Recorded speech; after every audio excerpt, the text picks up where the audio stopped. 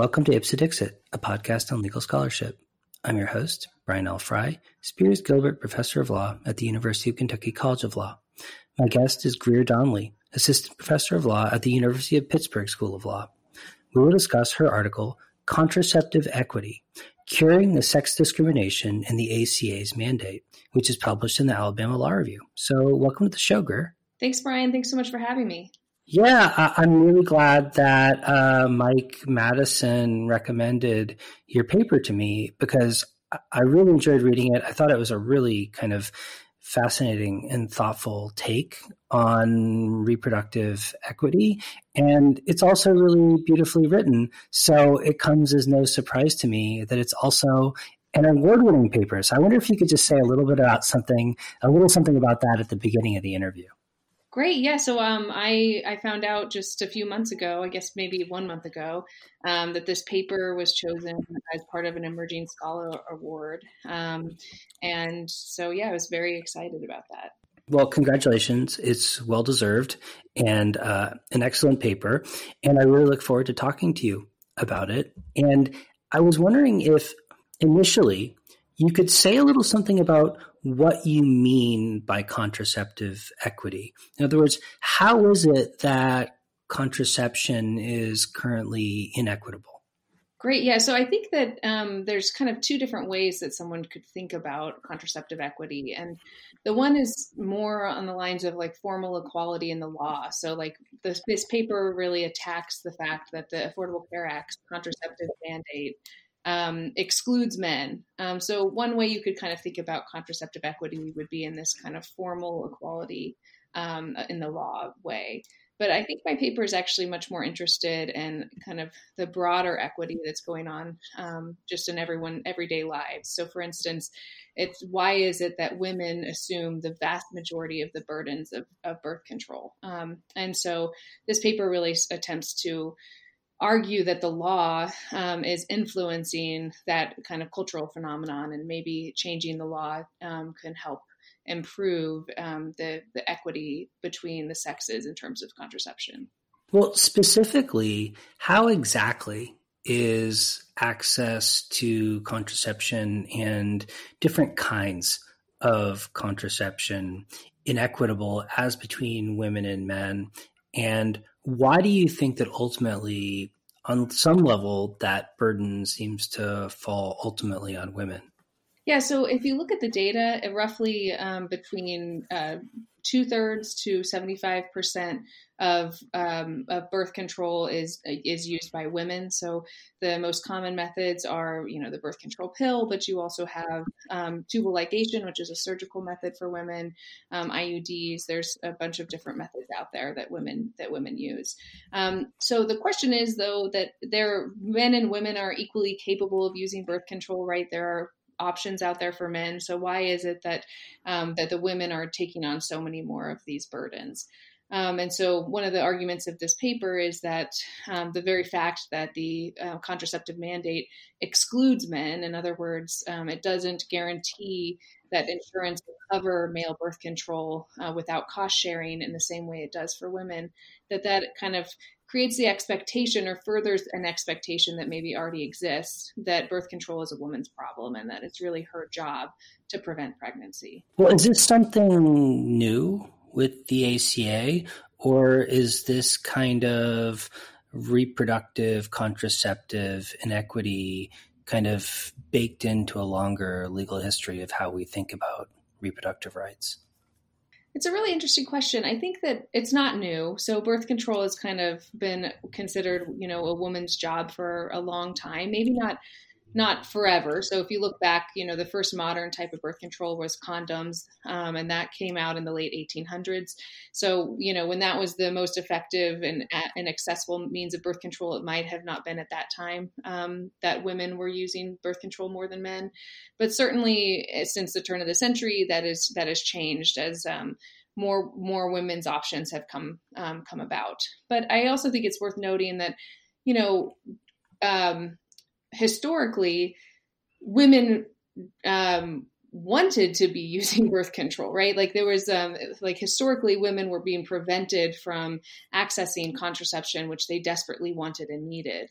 And so I think that it's almost an accident of history, perhaps, that it just turned out that the fight for birth control really focused on women because women had the most at stake, right? They had the most to lose. But at the end of the day, when the mandate was promulgated, it had this accident in it that men were excluded in a way that actually ended up harming the very group that it was intended to benefit.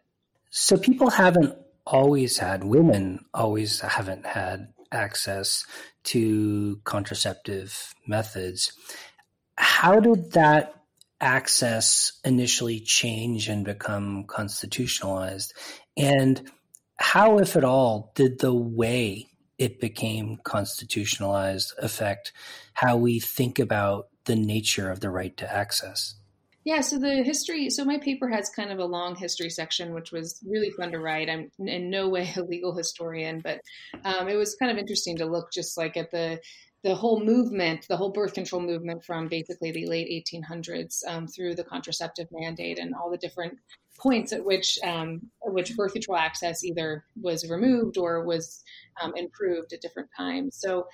So originally, birth control kind of came onto the scene without much thought, right? In the late 1800s, when condoms became available, there wasn't the stigma that became associated with what was known as the Comstock laws. So eventually, moralists entered the scene and attempted to try to limit access to birth control, saying that this was, a problem from kind of a moral perspective. So all these laws were passed, federal and state, that actually some just prohibited the sale of or the distribution of contraception in interstate commerce. Others went so far as to ban the use of contraception at all. And so these laws kind of came about, and it wasn't until a movement, kind of a woman-led movement that started around the 1920s,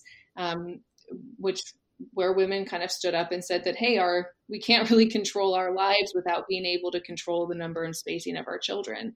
And so this movement, which was really started by women and continued by women throughout many, many decades, fought to challenge these laws. So the first law to fall was the kind of federal Comstock Act, where the Second Circuit essentially said that you couldn't prevent doctors from distributing contraception. So that happened, I think it was in the 1930s. I should check that out. But that case was the first kind of big case in this area. But then there was this need later on to attack the state laws, which were preventing women from accessing contraception. And so we have the famous case Griswold, right, which most law students study in their 1L con law course, which is, the first case that found the right to privacy. And this was a law challenging I think it was Connecticut's statute, which prevented people from using contraception.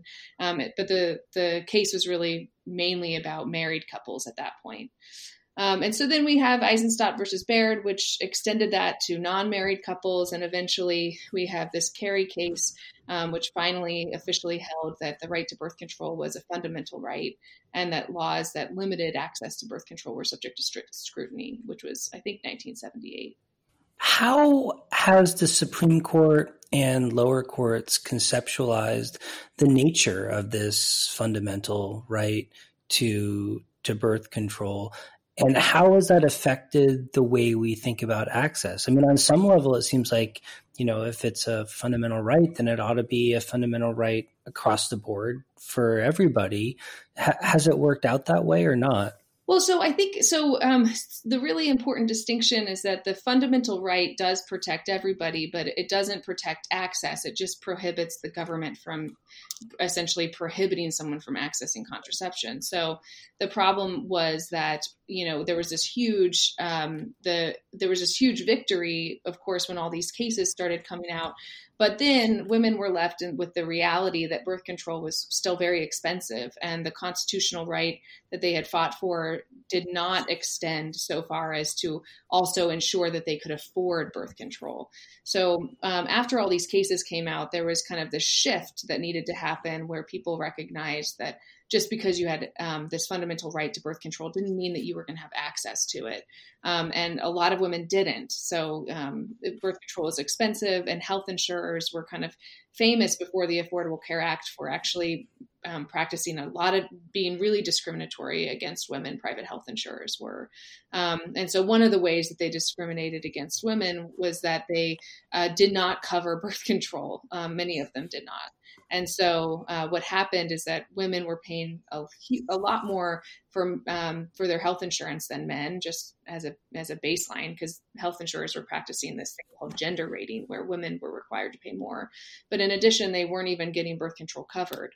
And so the new fight after the constitutional law cases came out really shifted towards the legislature to try to pass a law that would guarantee access, guarantee coverage for birth control. And that's kind of where the mandate came in. I mean, how could insurers do that? I mean, isn't it sort of facially discriminatory to deny fundamental right-based medical treatment to a class of people based on sex? Well, before the Affordable Care Act, it wasn't actually illegal to discriminate on the basis of sex. So one of the most important provisions of the Affordable Care Act is Section 1557, which made it illegal to discriminate on the basis of sex in the private insurance markets. But you're right. So famously, Sylvia Law argued in the 80s, I think, that it was illegal under Title VII for employer-sponsored health plans to not cover birth control. And eventually the EEOC agreed with her argument, but the courts were really mixed, and the only circuit court to actually hear that issue found that it wasn't discriminatory. They held, the Eighth Circuit held, that it wasn't discriminatory because even though only women there was only female methods of pharmaceutical birth control, the health insurers weren't covering vasectomies at that time either, which were for men. And so they said that it was that there was no kind of facial sex discrimination going on. Well, in your paper, you point out that even today, different methods of birth control are kind of conceptualized differently for the purpose of coverage, and that has discriminatory effects as well. I wonder if you could talk a little bit about that, sort of what the rationale for the distinction would be and what kind of consequences or effects it has. Yeah. So what basically the mandate was eventually promulgated pursuant to the Affordable Care Act. And it actually created a facial distinction in the law. So the mandate says that health insurers have to cover birth control and in fact, all FDA-approved methods of birth control for women, but they don't have to cover these methods for men. So the two methods that men have access to today are condoms and vasectomies.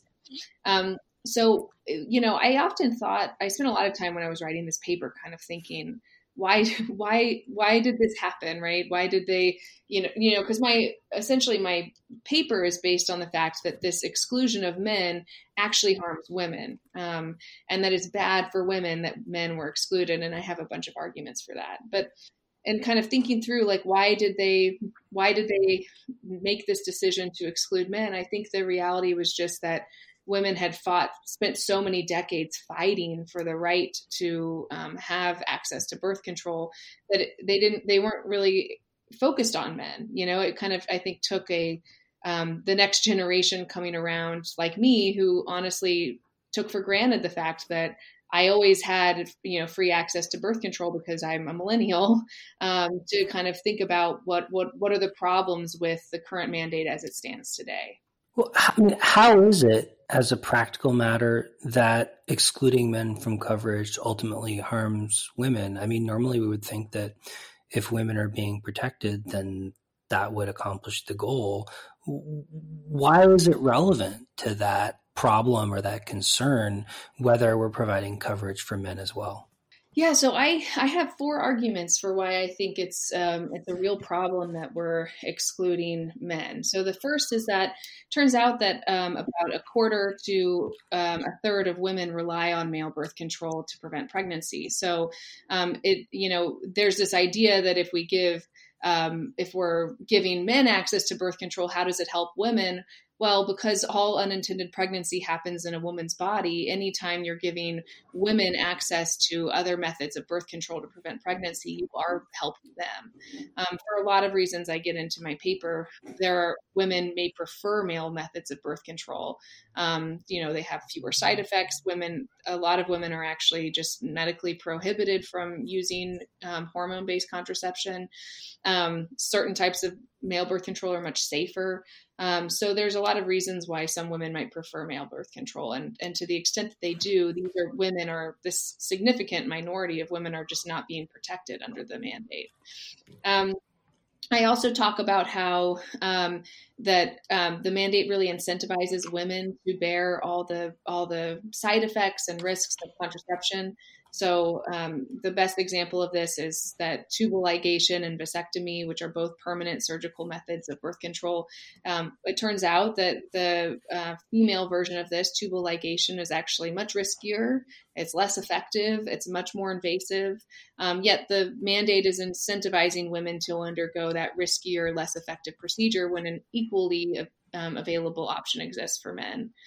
In the paper, I talk a little bit about how the mandate might continue to incentivize pharmaceutical companies to develop more birth control methods for women instead of men, which could be a problem to the extent that you think, well, we need to actually have more methods for men so that it's easier for men to use birth control so that women are not expected to be the ones to bear the risks and burdens. But finally, the paper talks a lot about sex stereotypes, which are, really important in the Equal Protection Clause land. So I argue that just the very fact that we have this law on the books that only provides coverage for women to have birth control suggests that it's a woman's burden, right? It is her problem, that she's to blame when unintended pregnancies happen, and that men are just either too lazy or uninterested to actually prevent pregnancy and use contraception safely, which actually, when you look at the data there, men are interested in other forms of birth control and are willing to take on some of the burdens. I mean, does this kind of focus on neutrality or on avoiding sex stereotypes have a history in the kind of constitutional arguments made in support of women's rights? Absolutely. Yeah. So famously, when all of these kind of sex discrimination cases were first coming out, the litigators at the time made the decision to attack a lot of the law's benefits that explicitly protected women. And their argument there was that most of the time when you had a law that just benefited women, it did create these sex stereotypes. So oftentimes these sex stereotypes were that women's place was in the home, right? That a woman was dependent on a man in some way. So you had in the 70s a bunch of cases that came down that invalidated facially discriminatory laws because they thought that even though it benefited women, it was really harming women in the long run, to suggest that they needed these benefits more than men did, even when men were similarly situated. So it's actually, the question is really like, what use does the classification serve, right? So to the extent the mandate, for instance, exists for everybody, we're not really removing any benefit that women receive. We're just adding a benefit to men. And by doing so, we're removing kind of the sex stereotypes that are created in the law. What kind of knock-on effects does the current structure of the law have in relation to the technology of birth control? I mean, are there reasons to think that there might be sort of consequences that are kind of unseen or not anticipated of restricting coverage to women and not to men? Yeah. So, I mean, one of the things I talk about in the paper is that there are only, two different types of birth control for men on the market, and both have existed for almost a century now. So one of the, I think that one way that we can actually improve contraceptive equity would be to get more options for men so that men might feel more like they have more options themselves if they do want to take on more of the burden. So there are, since the 1970s, in fact, there have been studies showing that male like pharmaceutical male birth control is possible, that it's effective. And yet for a variety of reasons, mainly because the largely male pharmaceutical executives didn't think that this was worth pursuing, male birth control has just been not invested in any real way. So there are studies going on right now of various different types of male birth control options. But the problem is that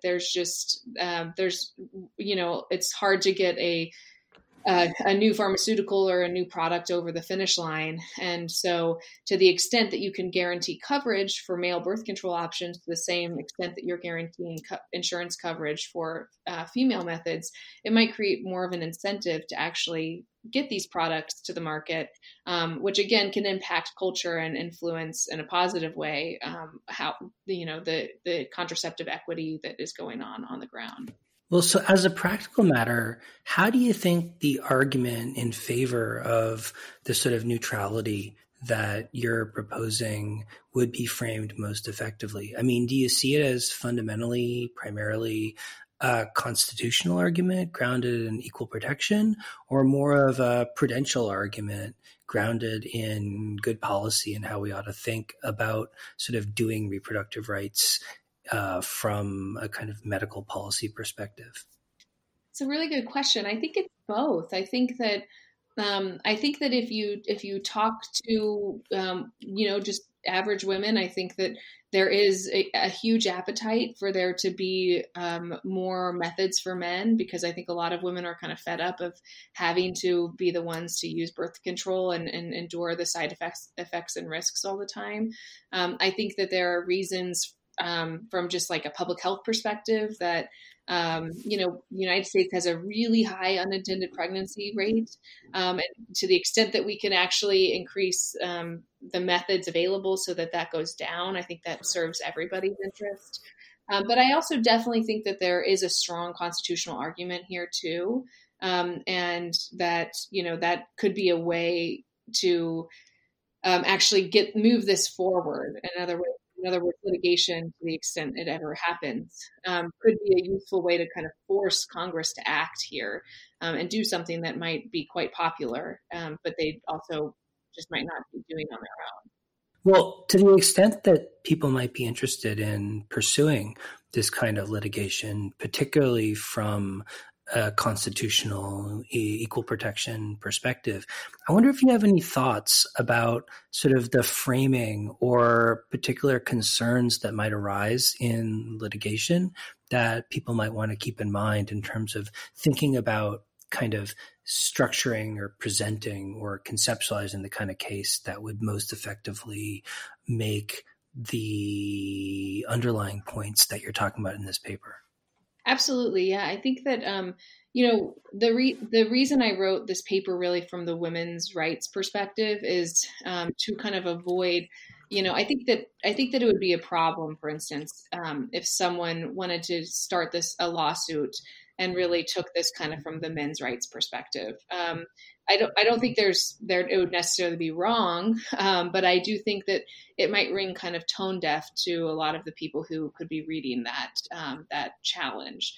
In other words, in light of the history and the really centuries long battle that women undertook to get this really important piece of this really important rule out there that actually protects them in a lot of really important ways, it could be seen as, tone deaf is probably the best word for it, if to come in and say like, hey, men, we need, we want our free birth control too. But that's really I don't think, there's so many other reasons to support the extending the mandate to men, and taking this paper from the women's rights perspective and really showing all the different ways that women could be benefited from this, I think is just really important in terms of framing it. So I talk about in the paper that, this law would be judged according to intermediate scrutiny. And one of the ways the government could prove that this was the classification of the law was an important government interest is to say point to the real history and their need to remedy the historical discrimination that occurred here. Well, that kind of goes out the window once you start to realize that the very classification actually harms the group that's intended to benefit from this law. So I think framing it as from a women's rights perspective is important. And then I also would think that it's just really, and paying attention to the remedy is also quite important. So theoretically, if a court did find this to be unconstitutional, and I think the argument's quite strong that it is, the much harder question and the scarier question is what can the court do about it? And the court theoretically could either what scholars call leveling up or leveling down. So they could theoretically say, okay, well, the contraceptive mandate is unconstitutional, and therefore we're just nixing it from the law, right? That would be a problem. That would be a bad outcome. On the other hand, they could also do what I think they should do, and extend the benefit to men. But there's a risk there. And so I think litigators would want to be careful about that. In closing, I wonder if you could reflect more broadly on the kind of constitutional theoretical perspective that you take in the paper as a way of kind of framing how you talk about this, right? Specifically, the sort of encouragement of thinking about neutrality as not just being a kind of abstract principle, but one that actually ultimately can benefit disadvantaged groups. Is this something that you think might be beneficial to keep in mind as we think more broadly about discrimination against women and women's rights more generally? Yeah, I absolutely do. I mean, I think that history has taught us that there are, all of these, that so many laws that were really created with a genuine desire to probably help women, to the extent that they create this facial sex classification in the law, often do end up hurting them in some way by creating sex stereotypes. And I think that it's unfortunate that something like this happened, I think, in 2013, right? That you would kind of have thought that we would have known better than to do this by now. But I also think it's a really normal human thing to try to benefit, by when you're trying to benefit women, to kind of be focusing on women in particular. So yeah, I definitely do think that in general we should, anytime the legislator is thinking about a facial sex classification in the law, they should be really, really careful to think through what benefit it serves. And especially in the extent like with the mandate here, if you allowed both sexes access to it, women are still going to disproportionately benefit, and by a lot. But you're ensuring that they benefit without any sort of corresponding harm. For instance, that they're now expected to bear all the burdens. So I think that, neutrality can really, at least when it comes to sex discrimination, neutrality can be a really important thing for us to aim towards. Well, Greer, thanks so much for coming on the show. I really enjoyed reading your paper and talking to you about it. And I encourage readers or listeners to check it out, because there's a lot more in there, especially some really fascinating historical background. Thank you so much. It was great to be here.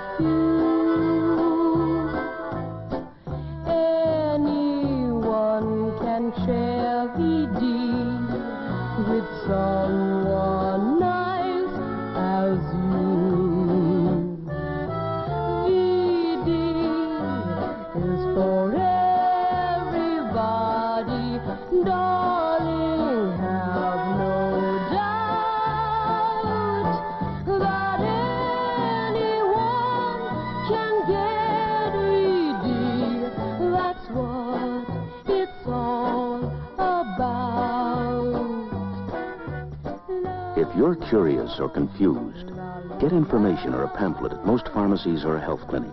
If you need help, see a doctor.